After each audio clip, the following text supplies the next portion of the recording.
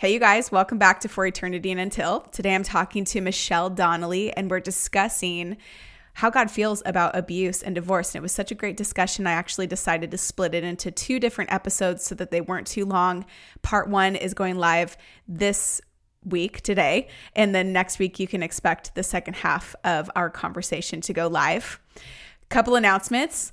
Our Ephesians Bible study is live, and there are so many of you guys that have joined in and decided to dive into the book of Ephesians with us. The study comes with 12 audio lessons and an ebook and a private community Facebook page as well. Go to www.foreternityanduntil.com and snag it for yourself. Maybe invite a friend to come and dive into the book of Ephesians with you. If you believe in the work that we're doing at For Eternity and Until, and you want to be a part of helping us fund some of the upcoming projects that we are working on for the second half of this year, then buy us a cup of coffee. There is a link in the show notes below.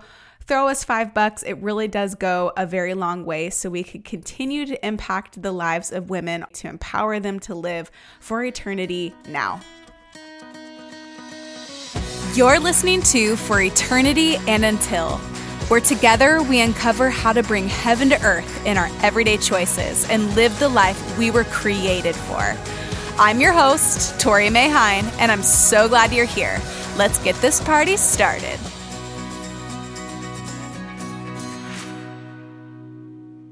I'm here with Michelle Donnolly. She's the founder of Agape Moms, host of the Christian Single Moms podcast. What? We're in her she shed today. Yeah, so and good. She just gave me, it's called Singer's Extra Strength Soothing Throat Spray that I almost just gagged. It's so bad. And So it was funny because I told you it was going to be bad. I was She's like, this is it's gnarly. really gnarly, but it might help. And I'm like, She didn't even believe me. She went for 2 sprays. I did. I went for 2 sprays just right off the bat. And I'm like, oh, good to know. I'm going to have to get me some of that, Yeah, though, it's good because stuff. you're the pro here. Oh, I know. Okay. I can't wait for this conversation. We talked yesterday on the phone. And you guys, Michelle's heart for you listening to this episode is for freedom. And she is specifically called to Christian single moms. Michelle, will you just give us a short background of your story and what brought you to starting the podcast? It's always strange to know exactly where you tell your story because for me, this is not even necessarily a story of a marriage that crumbled and resulted in a divorce. This, to me, is a story of rescue that God has been working through my whole entire life. Come on, yes. And so did he use a divorce, though, to bring about that healing and restoration? That was a lifelong endeavor. 100%.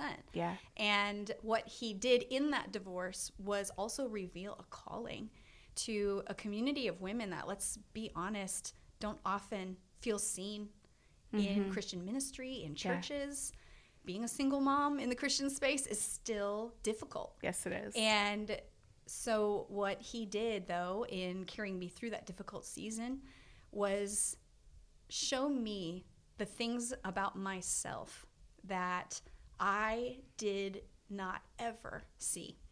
That I ended up in an unhealthy marriage because of many, many factors, but one of those factors being that from childhood, I had a misunderstanding of him, Yes. of myself, Yes. and how that would cause me then to be in relationship with other people. And so as far as the divorce is concerned, there's, of course, a lot of relational brokenness and things that happen just between two people in that situation. But the freedom came in first releasing that and then releasing all of these lies I believed about myself. And those were things that I'd been carrying around for the longest time. And so that's where, I suppose, in terms of my story, though, you know, I had met my ex-husband in high school. Again, very young, didn't know a whole lot about myself or about relationships, what was tolerable, what was not, what is healthy, what is not, what is abusive, what is not. Yeah. And so moved into a relationship that was always unhealthy. I knew it was always unhealthy. And yet I had sensed at that time that this is a thing that, you know, well, it's not a great situation, but hey, isn't marriage hard? Isn't that what we're told all the time, you know?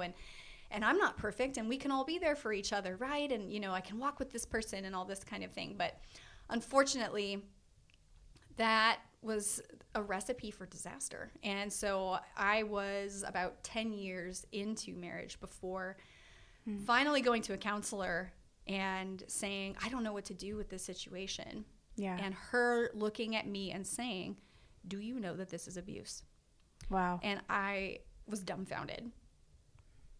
I couldn't even imagine that that would be the word that you would apply to the things that I was experiencing. Wow. And I think it's because we think that that's going to look a certain way. We Yeah. think that we're going to see that coming from a mile away, and It's true. you know, it's not going to be as underground as most often it is. And so in the midst of that, though, God started walking me through a healing journey, really of the last 4 or 5 years of the marriage, in which he started to reveal to me not just the truth of the situation, but the truth about myself and how I wanted to be his girl in the middle of this, that if this was going to be my story, I had the thought, God's going to heal this. God can restore anything. So, you know, I'm just going to go charge after him. And, you know, a lot of the times that the advice that women receive in these instances is, well, your husband could be won over without a word by your good example. And that is biblical. That can happen, but it doesn't always happen. And in the case of an abusive situation, that's not even the most biblical way to handle an abuser. It only enables them most often. But in the midst of that, what God was revealing to me was a separation in my heart and a separation in his heart, and that we were not on converging paths, that we were not being drawn closer to him together, that there was actually a separation that was occurring here. Yeah. And so there were some things that at the end were just absolute deal breakers and ended up just the marriage completely being over. And in the midst of that, though, I remembered saying to God, well, what are you going to do with me now? Feeling like I'm discarded, I'm disqualified, I don't have a place. And the Lord whispered to my heart so clearly, as he does when we're in broken places. He said, I'm going to use you right where you're at. Wow. And in that season, he was telling me things like, I make all things new. And I was just like, okay, all right. That's right. And I had blogged a little bit in the past, and as I do, I'm a verbal processor, and so I was. So am I. Join the club. I know. Welcome to like every podcaster ever. You can't like be a podcaster without being some sense of a verbal processor. And so, in the midst of this, though, it was blogging and writing was where I really started just processing through all these various things I was reading in the Word, as far as what does God say really about abuse and divorce and all this kind of stuff. What does he say about restoration? What does he even say about himself and who I am? And as I was processing these things, I really didn't expect that this was going to go very far, as much as I was wanting to be faithful to just put it out there, and if it was going to help someone else, that's where I was. Right. I knew it was at least called to do that. You said that the redemption process was lifelong.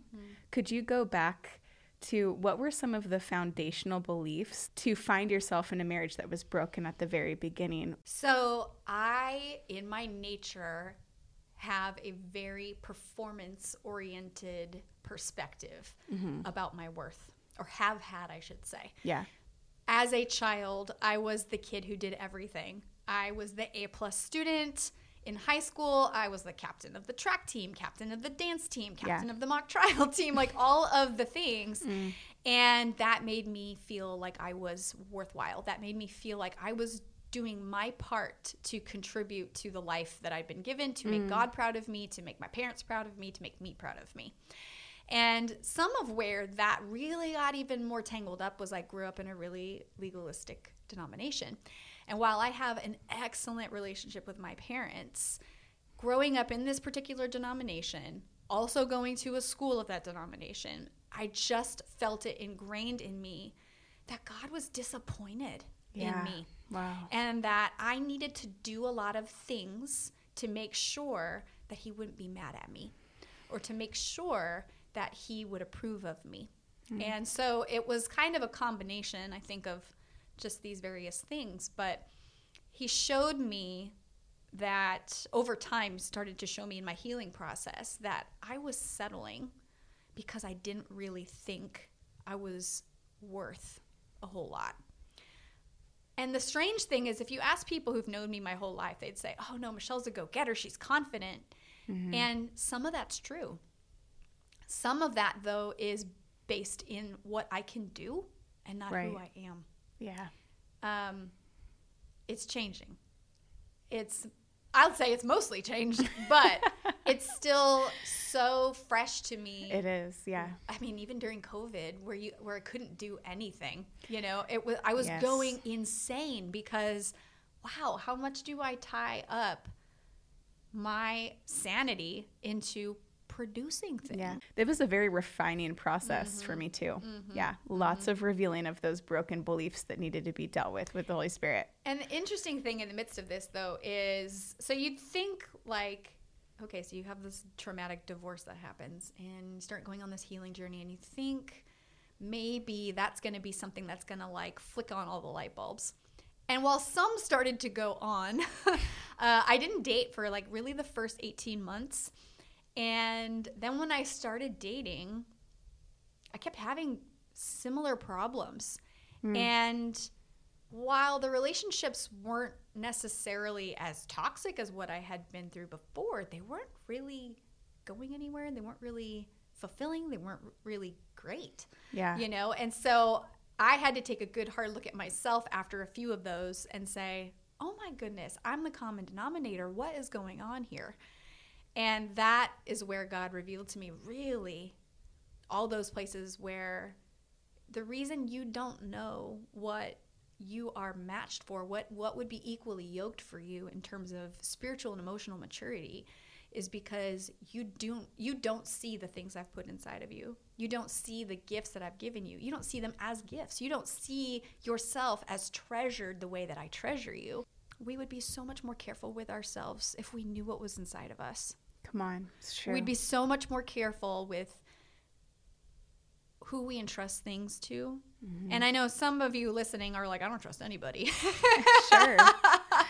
And there's some that listen that literally when I ask them those questions, what problems do you solve? What worth do you have to offer? What value is yours? They don't have the answer to that question. They're like, I'm just kind of existing with my kids and my life, and which is the whole purpose of the podcast. How do you engage in that eternal reality of who God has made you to be for eternity in your until? Yeah. Like living it out. Maybe you're not walking through the same stories as Michelle, but maybe you're in a position where you're still navigating that question, where is my misplaced identity and where am I hinging my worth? Is it on performance, a lack of performance, that greater picture? Well, and I think you have to look at it and say, so often it's easy to take a gifting and let it go out of control. So do I have giftings that lead to production? Yes. Yeah. That's good. It's when I stuck all my worth in it. Absolutely. That was where the problem came from. Yes. So the first thing that I had to do to really get this all oriented correctly was just enjoy God and be enjoyed by Him. I had to know that these gifts that He put inside of me were actually pieces of Himself. That our spiritual giftings are these components of His likeness that He's put in us. So in exercising those, we get to know God more in that way. So for example, I'm a very creative person. God is a creator. So every time I create, I'm experiencing God within me. Yes. Oh, I'm getting lit up even just saying this, and it's so amazing. It's so beautiful that it's like, wow, I get to know you in this way. This is something I love, but this is part of who you are. Yeah. And so then when it's just a free-flowing experience and there's enjoyment all around that, now it's something that I want to use as an outpouring to express to other people, to myself, just how magnificent this God is. I went and did a study of Romans this year, and in chapter 12, it talks about the variety of different spiritual gifts. And there are other places where other parts of the Bible talk about spiritual giftings. Right. And it talks about, people exercising their gifts. So if you have the gift of preaching, then in your preaching, and if in teaching, then in teaching. And it says in exhorting, then in exhortation. And I looked at that and I went, I don't think I've ever looked up what that word exhortation really, really means. To this point, I had thought I had a spiritual gift of teaching and that I was just really bad at it. And so as I started looking up exhortation, it's about encouraging people. Yeah. And I just burst into tears because the Holy Spirit awakened me in that moment to go, Michelle, you're an encourager. Oh, I feel like we talked about this weeks and weeks ago. Yeah. Where I thought the same thing. I thought I was a teacher for a really long time. And it wasn't until a friend of mine looked at me and said, well, she used the word, you're a communicator, you're an encourager. And then I went to the word and it was like, oh, they call it exhortation. Yeah. Oh, it's encouragement. Oh, yeah. I've been trying to be something that I'm not. Yeah, and the thing is, people would tell me things like, oh, you have a really great ability to put things into words or to distill down the big picture things into some practical steps. And that's really what encouraging is all about, is how do I take what is being taught and put it into your real life? Yes. So anyway, that's what I have to say, though. If you're listening and you're like, oh, I have nothing to offer, like, yes, you do. There's been many conversations I've had with women who are navigating broken relationships, whether they are mentoring somebody who's going through this brokenness in their marriage or they're navigating through it themselves. And one of the things you said when you were first sharing your story was that you met with this counselor and she was able to identify for you what abuse actually was. I mean, I hear a lot of people say, I can't leave, or divorce is absolutely unexcusable unless XYZ. They have like one thing, two things in scripture that gives them the ability to leave this abusive situation. And their focus is so much on rightness. You can take this however you want to take this, okay? But I just want you to answer that question because I'm sure that you have answered it more than once and you have a better answer than what I could offer. Yeah, sure. So where this really has to start from is, what does God think about abuse, first and foremost? And really, what is abuse? And so if we understand, firstly, that abuse is a person's attempts to exert power and control to limit you from being the God-given individual, or rather to limit you from exercising your God-given separateness and uniqueness and individuality. Yeah. Each of us have a distinct image of God. Each of us is an image bearer. And anything that would cause that image to be distorted or marred, whether that is physical abuse, whether that's name calling and emotional abuse, whether that is sexual abuse, it can even be financial abuse. It could be spiritual abuse, anything that is to distort reality for you and leaves you feeling worthless or confused, anything like that. And so the thing is, when we start understanding what these behaviors are, we can actually see that the Bible talks about them. There's two distinct passages that I usually point women to. So the first is in Proverbs 6. The second is 2 Timothy 3. And if I start with Proverbs 6 first, it says that there are 6 things, 7 that the Lord hates. And it talks about lying lips, hands that are quick to shed blood, people who create division. Wow. God hates that. He hates when relationship is distorted to be used for the benefit of one person. And if we really look at what abuse is, that's what we're talking about. This person is intentionally exploiting a relationship for their own personal benefit. Yeah. It is not about mutual sacrifice. And when you've not ever really, though, been in a healthy relationship where you've seen what mutual sacrifice is supposed to look like, right? Sometimes it's easy to explain away and say, like, oh, well, maybe they have a bad temper, or maybe they just don't deal with stress well. Very often there's, some kind of backstory where there's some pain there. And it's, you can point to, well, they had a rough childhood, whatever it is. And that is not a reason to explain away character flaws. That's right. And I think that's the point we have to talk about, is that these behaviors indicate a heart problem. This is not just difficulties. This is a heart that is turned away from God and turned towards itself, in which the self is propped up to be an idol. Wow. And then exploiting relationships and people and resources around them in order to continue to bolster their own self-esteem, their own sense of worth. As we move into 2 Timothy 3, it also talks about Timothy is being warned by Paul. And Paul is saying to him, hey, you're going to see people.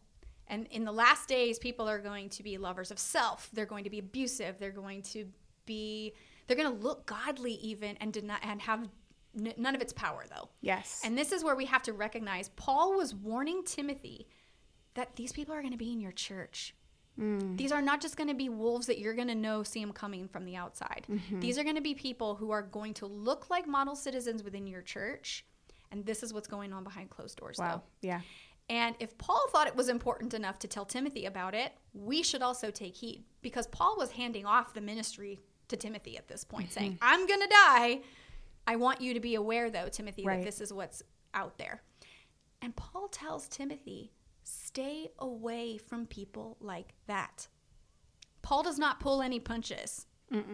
Paul is saying these people are dangerous emotionally, spiritually.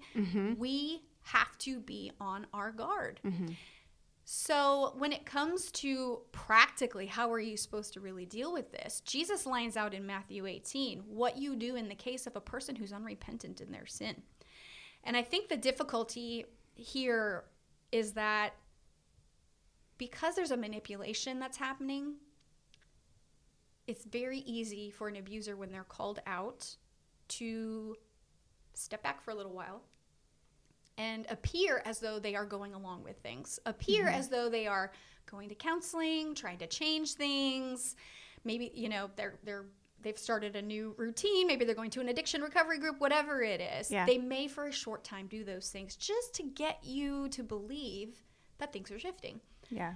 And then you let your guard down and let everything go back to the way it was. But all this does really is perpetuate the cycle where they know that they have the ability to calm your fear for a while, or to play the game as it needs to be played, so that you don't extract yourself, you don't leave, you don't enforce a consequence.